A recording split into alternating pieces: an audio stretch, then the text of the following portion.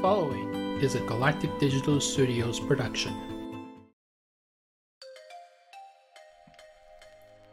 It's the podcast that people who believe you can just 2K your way in real life to an NBA championship have already removed from their Spotify feed. Also, this podcast does not firmly believe, unlike some people, in the conspiracy theory that based on the Super Bowl logo, the NFL has already preordained the San Francisco 49ers and Baltimore Ravens to go to the Super Bowl this year. This is Sports Central, part of the Closing Tag Network. I am Raul Smith, head of development and design over at Galactic Digital Studios. If you're in the market for video editing, graphic design, logo design, web development, or SEO services for your business, visit galacticdigitalstudios.com. That's galacticdigitalstudios.com. There's the name right there. Galactic Digital Studios, out of this world service at down-to-earth prices, as I gather my breath. If you are one of those people that believe you can just throw a team of all-stars together and just steamroll your way to an NBA championship, you are in for a rough time today. You might just want to skip this episode. I'm about to debunk that theory entirely. But first, let's get into why I'm going into this topic today.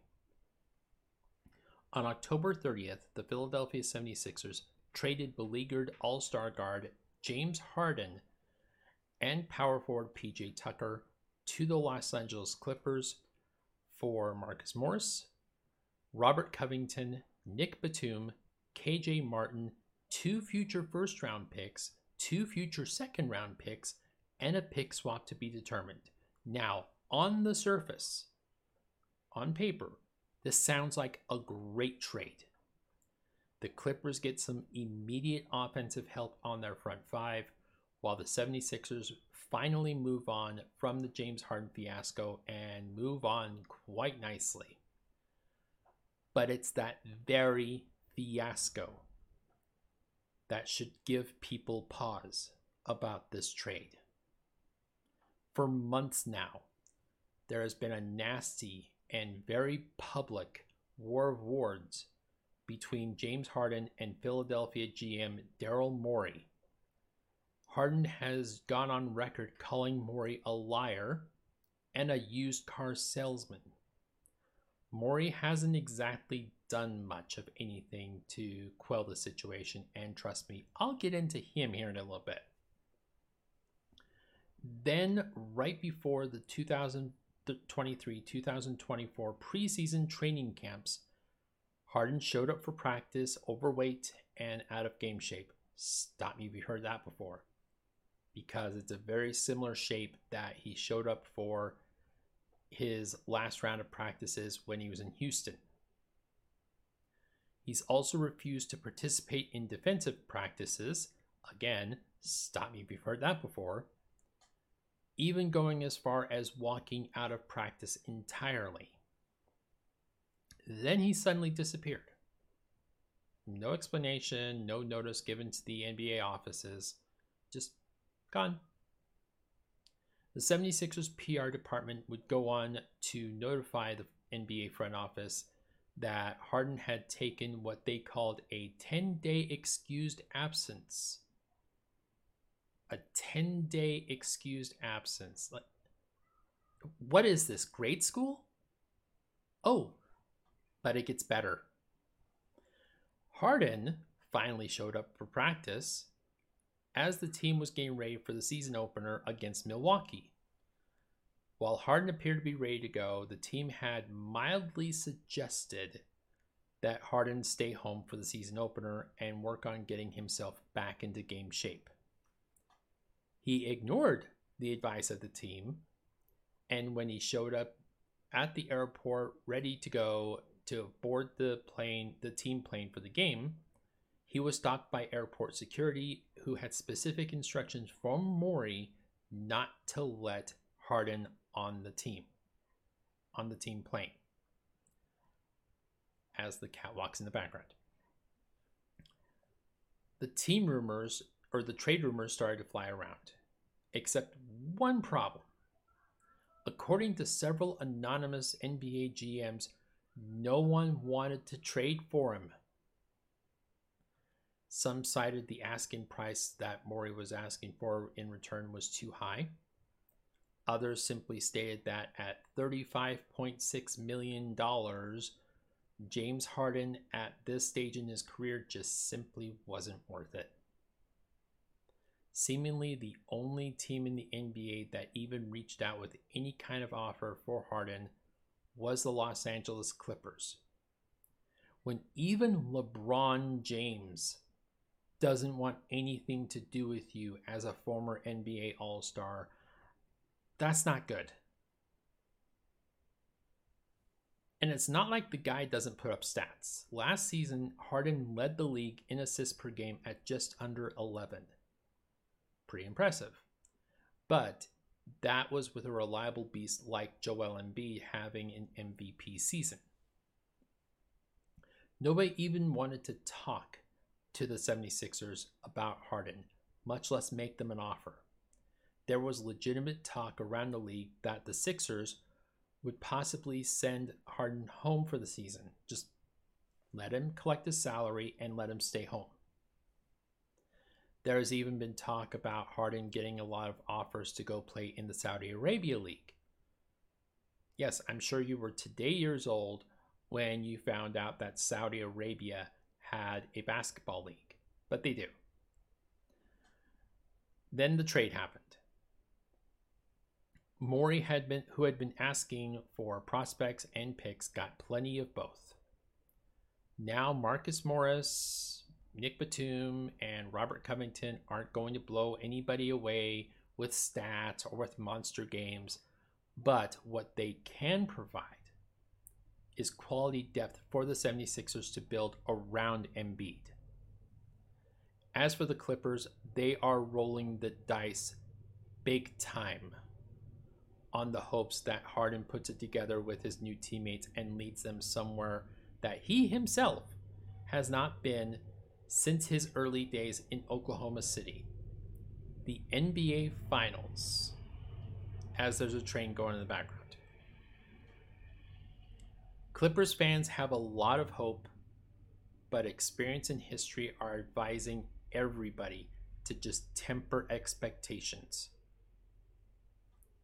Which brings me to my next topic. Don't worry, like I said, I have plenty to talk about Daryl Morey later on. I wanted to come on here and address the fallacy of the super team. People automatically assume that you can just throw 3 megastars onto a team somehow and make it work. That those 3 megastars can automatically make a team the instant favorites to win an NBA championship. They'll point to examples like the late 90s Bulls, or the Miami Heat trio of LeBron, Wade, and Bosh, or even going further back than that to the Boston Celtics in 1986. Not realizing that there is a lot more to building a super team than just throwing pieces of the puzzle at the board and hoping that they all fit. Yes, those teams found a way to make it work. Phil Jackson probably aged 20 years in only 3 years having to coach a team of Michael Jordan, Scottie Pippen, and Dennis Rodman. But here's the thing. In order for those teams to work, there has to be an alpha. One guy that can command the ball at any time and confidently tell the other teammates, hop on my back, I'll get you where you need to go. For the Chicago Bulls, that was Michael Jordan. Head and shoulders the best scorer on that team. For the Showtime Lakers, it was Magic Johnson. For the Celtics, it was Larry Bird. For the Miami Heat, it was LeBron James. Yes, technically it was Dwayne Wade's team, but LeBron, especially 2013 LeBron, was the clear-cut best scorer in the game. There was no one even close on his level in the entire league that year. The second element to a successful super team is a strong Robin or second in command. Somebody that realizes that, yes, I have the ability to take over at any time if needed, but the majority of the scoring duties still fall on the alpha. For those Bulls, very clearly it was Scottie Pippen. Pippen could go off for 30 at any point, but that would disrupt the entire offense. And he only did so when he needed to. For the Lakers, it was Kareem Abdul-Jabbar. Abdul-Jabbar, former MVP, was winding down in his career, and he would often defer to Magic, who was clearly the better player at that stage. For the Celtics, it was Kevin McHale. For the Heat, again, it was Dwayne Wade. The third element to a successful super team is a strong third man that can get the work done in other ways. For many super teams, it could be somebody that can handle rebounding or interior defense. And others, it was distributing the ball. Jordan's Bulls had that very strong defensive rebounding and interior defensive presence in Dennis Rodman. The man was a freak of nature. And I mean that in the most positive sense. The Showtime Lakers had James Worthy and or Kurt Rambis. The Celtics had the 80s had Robert Parrish, aka the Chief. The Miami Heat had Chris Bosh, a guy that would help defend the interior, then make the outlet pass to a running Wade, who would then often find LeBron for an alley-oop. The fourth element to a successful super team is a great supporting player or players. Somebody that can hit the clutch shot or make the play that no other player on the team outside the big three can make. For the Bulls, that player was Steve Kerr. Kerr, who was often a backup point guard behind Ron Harper, would often come in at the end of the game and make a clutch shot or two, or throw the opposing defense off by hitting a couple shots in the middle of the game. Defenses had a hard time trying to double team Jordan, knowing that would often leave Kerr wide open. The Showtime Lakers had a scrappy point guard named Byron Scott. The Lakers, depending on which year you want to bring up, either had Danny Ainge or Dennis Johnson. The Heat had a guy. You may have heard of him. His name was Ray Allen. Ray Allen, who had previously helped Boston win a couple championships, jumped over to the Heat, and it was Allen's shooting that helped keep opposing defenses honest, leaving whoever was unfortunate enough to guard LeBron that night on an island.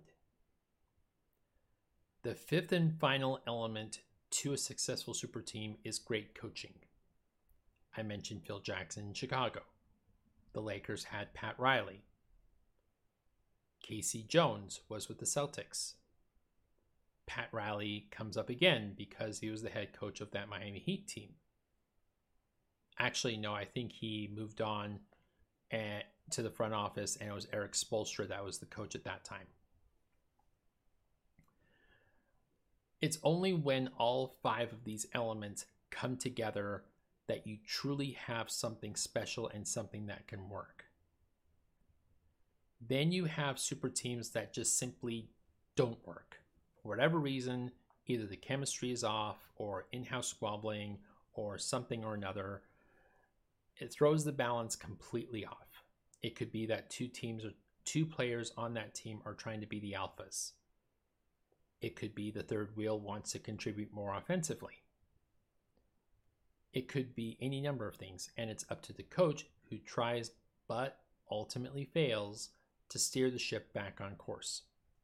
Since I brought up Phil Jackson, and since I brought up the Lakers, let's bring up the Shaq and Kobe Lakers. Now, the first 3 seasons of that experiment, just everything was clicking. Shaq was the clear alpha. Kobe, the guy that could go off at any moment, but deferred to Shaq. And Rick Fox was the third wheel, with Derek Fisher as the silent but deadly type. With Phil Jackson coaching, the plan was working, and the team would go on to win 3 straight NBA championships in the early 2000s. But then it happened. Kobe started to get more and more of the offensive responsibilities. Shaq was becoming less and less reliable, even showing up for practice out of shape. And in 2003, the team had acquired 2 All-Stars to help lighten the load: Gary Payton and Karl Malone. And on paper, it appeared that the team of Kobe, Shaq, Glove, and Malone would steamroll their way to an NBA championship. And they came pretty close. But injuries to both Malone and Payton would derail them from time to time, and they would end up losing in the finals to the Detroit Pistons, a team that had no business beating the Lakers, much less beating them 4-1. Another excellent example is another Lakers team, only this one was just a few years ago. Frustrated that he doesn't have enough help, stop the podcast if you've heard that before, LeBron instructs the front office to trade for multi-time All-Star Russell Westbrook. Then, to make matters worse and to compound on issues, LeBron instructs the front office to go grab 2 more All-Stars in Dwight Howard and Carmelo Anthony. Yes, for a year, the Lakers had LeBron James, Anthony Davis, Russell Westbrook, Dwight Howard, and Carmelo Anthony. That is 5 former All-Stars for those keeping track at home. The team finished 33-49 and missed the playoffs entirely. People can point to injuries or a lack of bench depth, but the reality was that you had guys, particularly Westbrook and Anthony, who simply did not understand or accept their role on the team.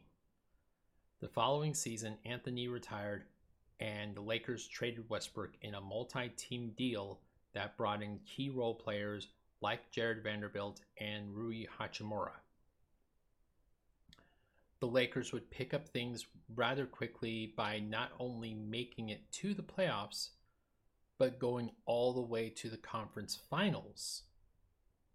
Now, it's also important to note that Russell Westbrook is now on that very same Clippers team that just traded for James Harden. So there's that. Speaking of Westbrook and Harden, they tried to make the super team thing work for a while there in Houston. And in some respects, it actually did. They finished 4th in the West before completely falling apart in the second round that year to the Lakers. In that series, you could see Harden and Westbrook having shouting matches back and forth, and the Rockets would struggle to find a trade partner before finally sending Westbrook to Washington.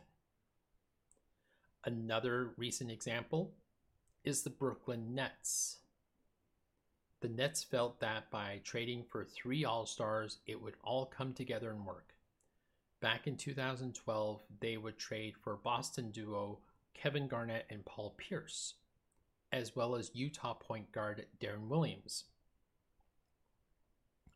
The Boston trade would continue to haunt the Nets organization for years afterwards, and is often referred to this day as the worst trade in NBA history. Then if that wasn't bad enough, they did it again years later.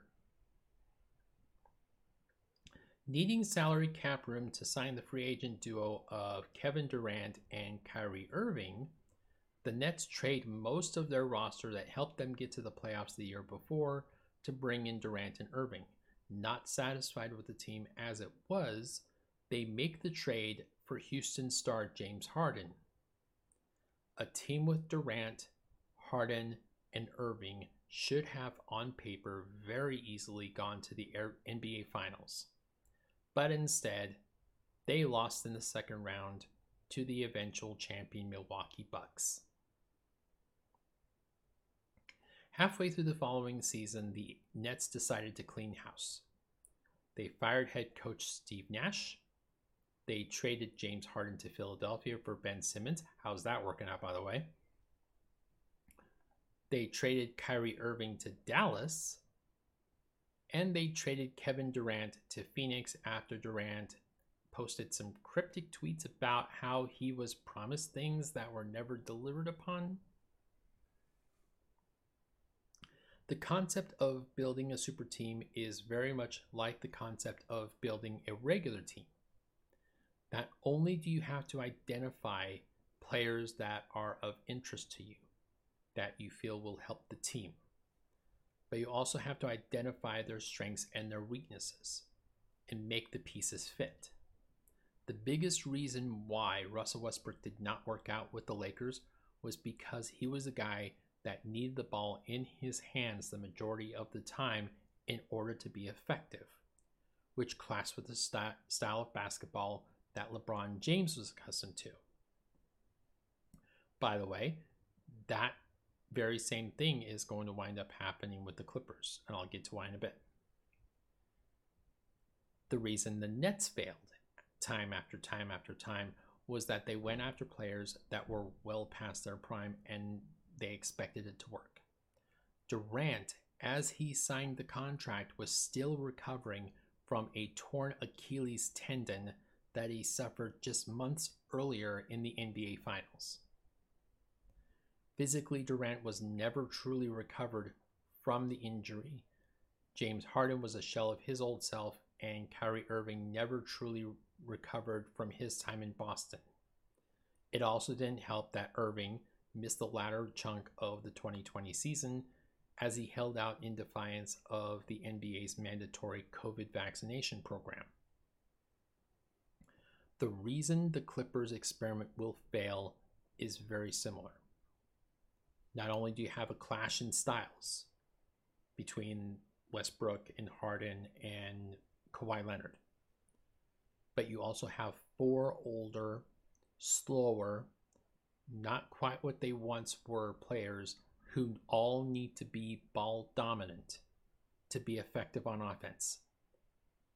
And if you thought the 2019 Houston Rockets of Westbrook and Harden were a terrible combo on defense, oh boy, just wait.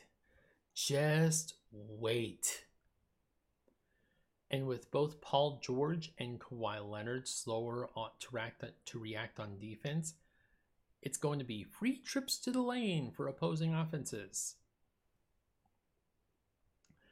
This is also the reason why Miami not trading for Damian Lillard, if I can even talk, was probably the best thing to happen. I like Dame. I think he's a Hall of Famer today. If you had to put a gun to my head and say, Damian Lillard, as he is now, is he a Hall of Famer? I say yes. But I don't think his style of play would have meshed well with Jimmy Butler or any of them in Miami. It's all about how the pieces fit together. Lillard fits well in Milwaukee because he plays well with Giannis. Golden State made Kevin Durant fit with the Warriors because of his style of play complemented the open floor style that helped both Steph Curry and Klay Thompson become so dangerous in the first place. Plus, he understood his role. Yes, he was the primary scorer, but it was still Steph's team. Super teams rarely work, in my opinion, because GMs are too busy trying to play NBA 2K in real life and not taking into account the little things that help make a team so great in the first place.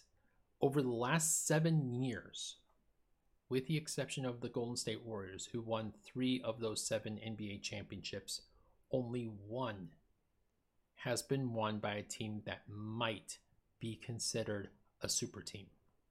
the 2020 Los Angeles Lakers. The third wheel on that team with LeBron and AD, depending on who you ask, was either Alex Caruso, Rajon Rondo, or Kyle Kuzma. And then whoever the odd man out of those three could fall in the number 4 spot. The other 3 teams to win were the Toronto Raptors, the Milwaukee Bucks, and the Denver Nuggets. The bottom line is that the super team fallacy is over. The only super teams that work are built by GMs and architects that would do just as good a job of building a team of role players like the 2004 Pistons as they would a super team. Throwing players together and making it work somehow may actually work in a video game, but this is real life. And things like chemistry and reliability, things that can't be measured by stats or metrics or analytics or computational equations in an AI-controlled environment, also matter. And right now, in those departments, the Clippers are not looking good. Not at all. On paper, they look great. They look amazing. But keep in mind, this is 2023, not 2019. And a lot has changed in those 4 short years.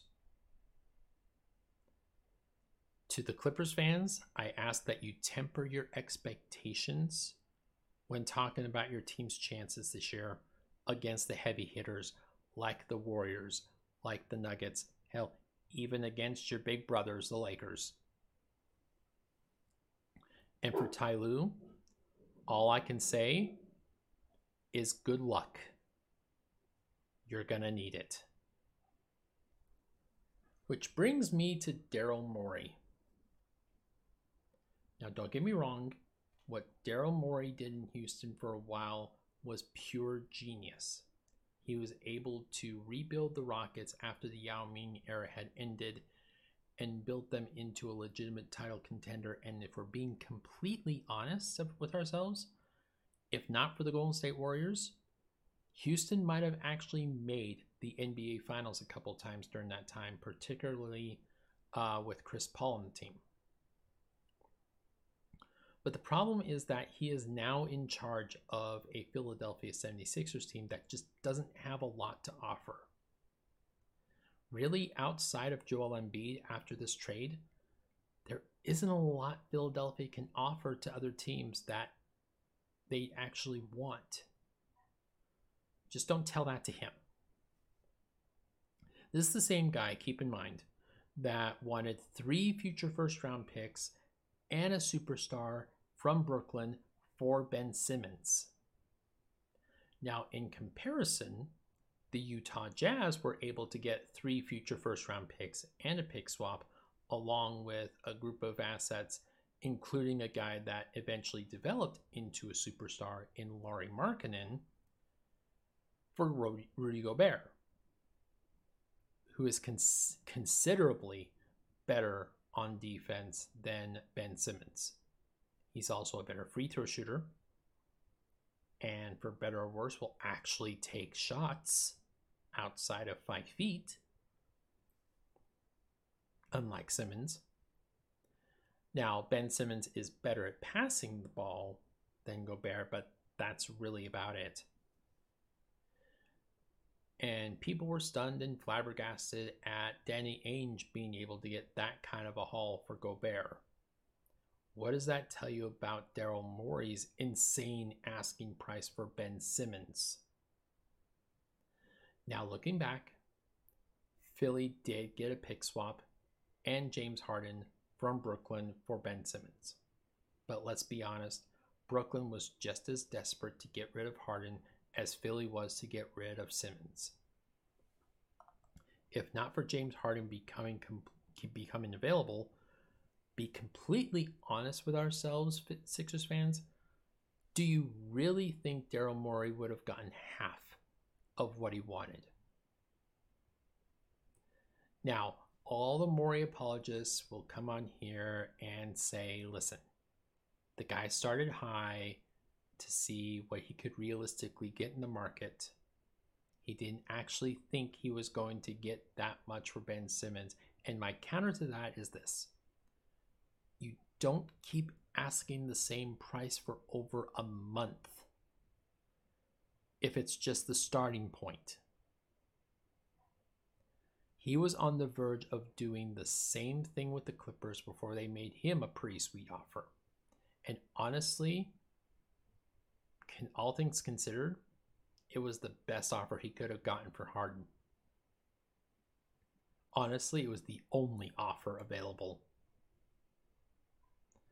No one else was even interested in discussing James Harden with Daryl Morey. No one else wanted the guy.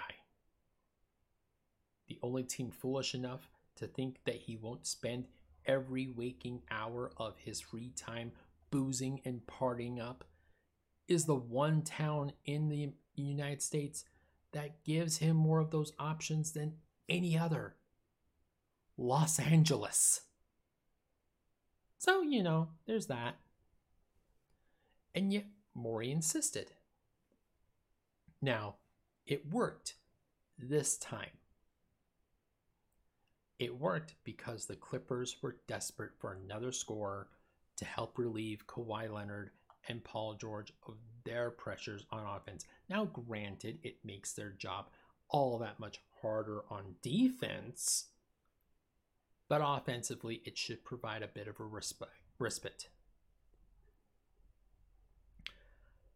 Now, I don't know how much truth there is to what James Harden said about Daryl Morey, about him being a liar. But I do know that between the time those comments were made and the time that the trade happened, that Daryl Morey did not make one public statement or do anything publicly to either refute or deny those allegations.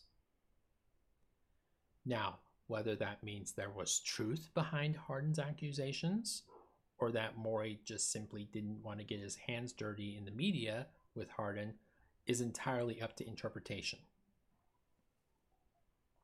But what's not up to interpretation is that the Philadelphia 76ers have not felt like a true championship contender since they lost that heartbreaking 7-game series in 2019 to the Toronto Raptors. In a conference where Boston and Miami and Milwaukee seem to now have a stranglehold on the conference championship, Philadelphia almost feels like an afterthought. Despite winning 50-plus games in each of the last 2 seasons, and despite having the reigning and defending NBA MVP, Joel Embiid. A large part of that blame has to fall on Daryl Morey. And if Philadelphia doesn't get it done this season, if they can't get to the conference finals this season, and they have to start fielding questions in June from the media about the possibility of Joel Embiid leaving, Daryl Morey will have no one to blame for that but himself. And it's very possible that he'll have all the time in the world to reflect, because if they can't get it done this season, I don't see how Daryl Morey stays in Philadelphia after this season. But what are you guys' thoughts on all of this? Do you feel James Harden makes the Clippers better? Or just does it not matter because of how top heavy the West is right now? Will Philadelphia finally pull it together and keep Joel Embiid, or does he already have one foot out the door? I want to thank you guys again for listening, for watching, for downloading, for donating, for doing all the things to help the podcast. Your support does not go unnoticed, so thank you. I will be back with a life tip pod on Friday. So until then, take care, guys, and remember to include your closing tags. And remember, I was right about Kyrie Irving all along.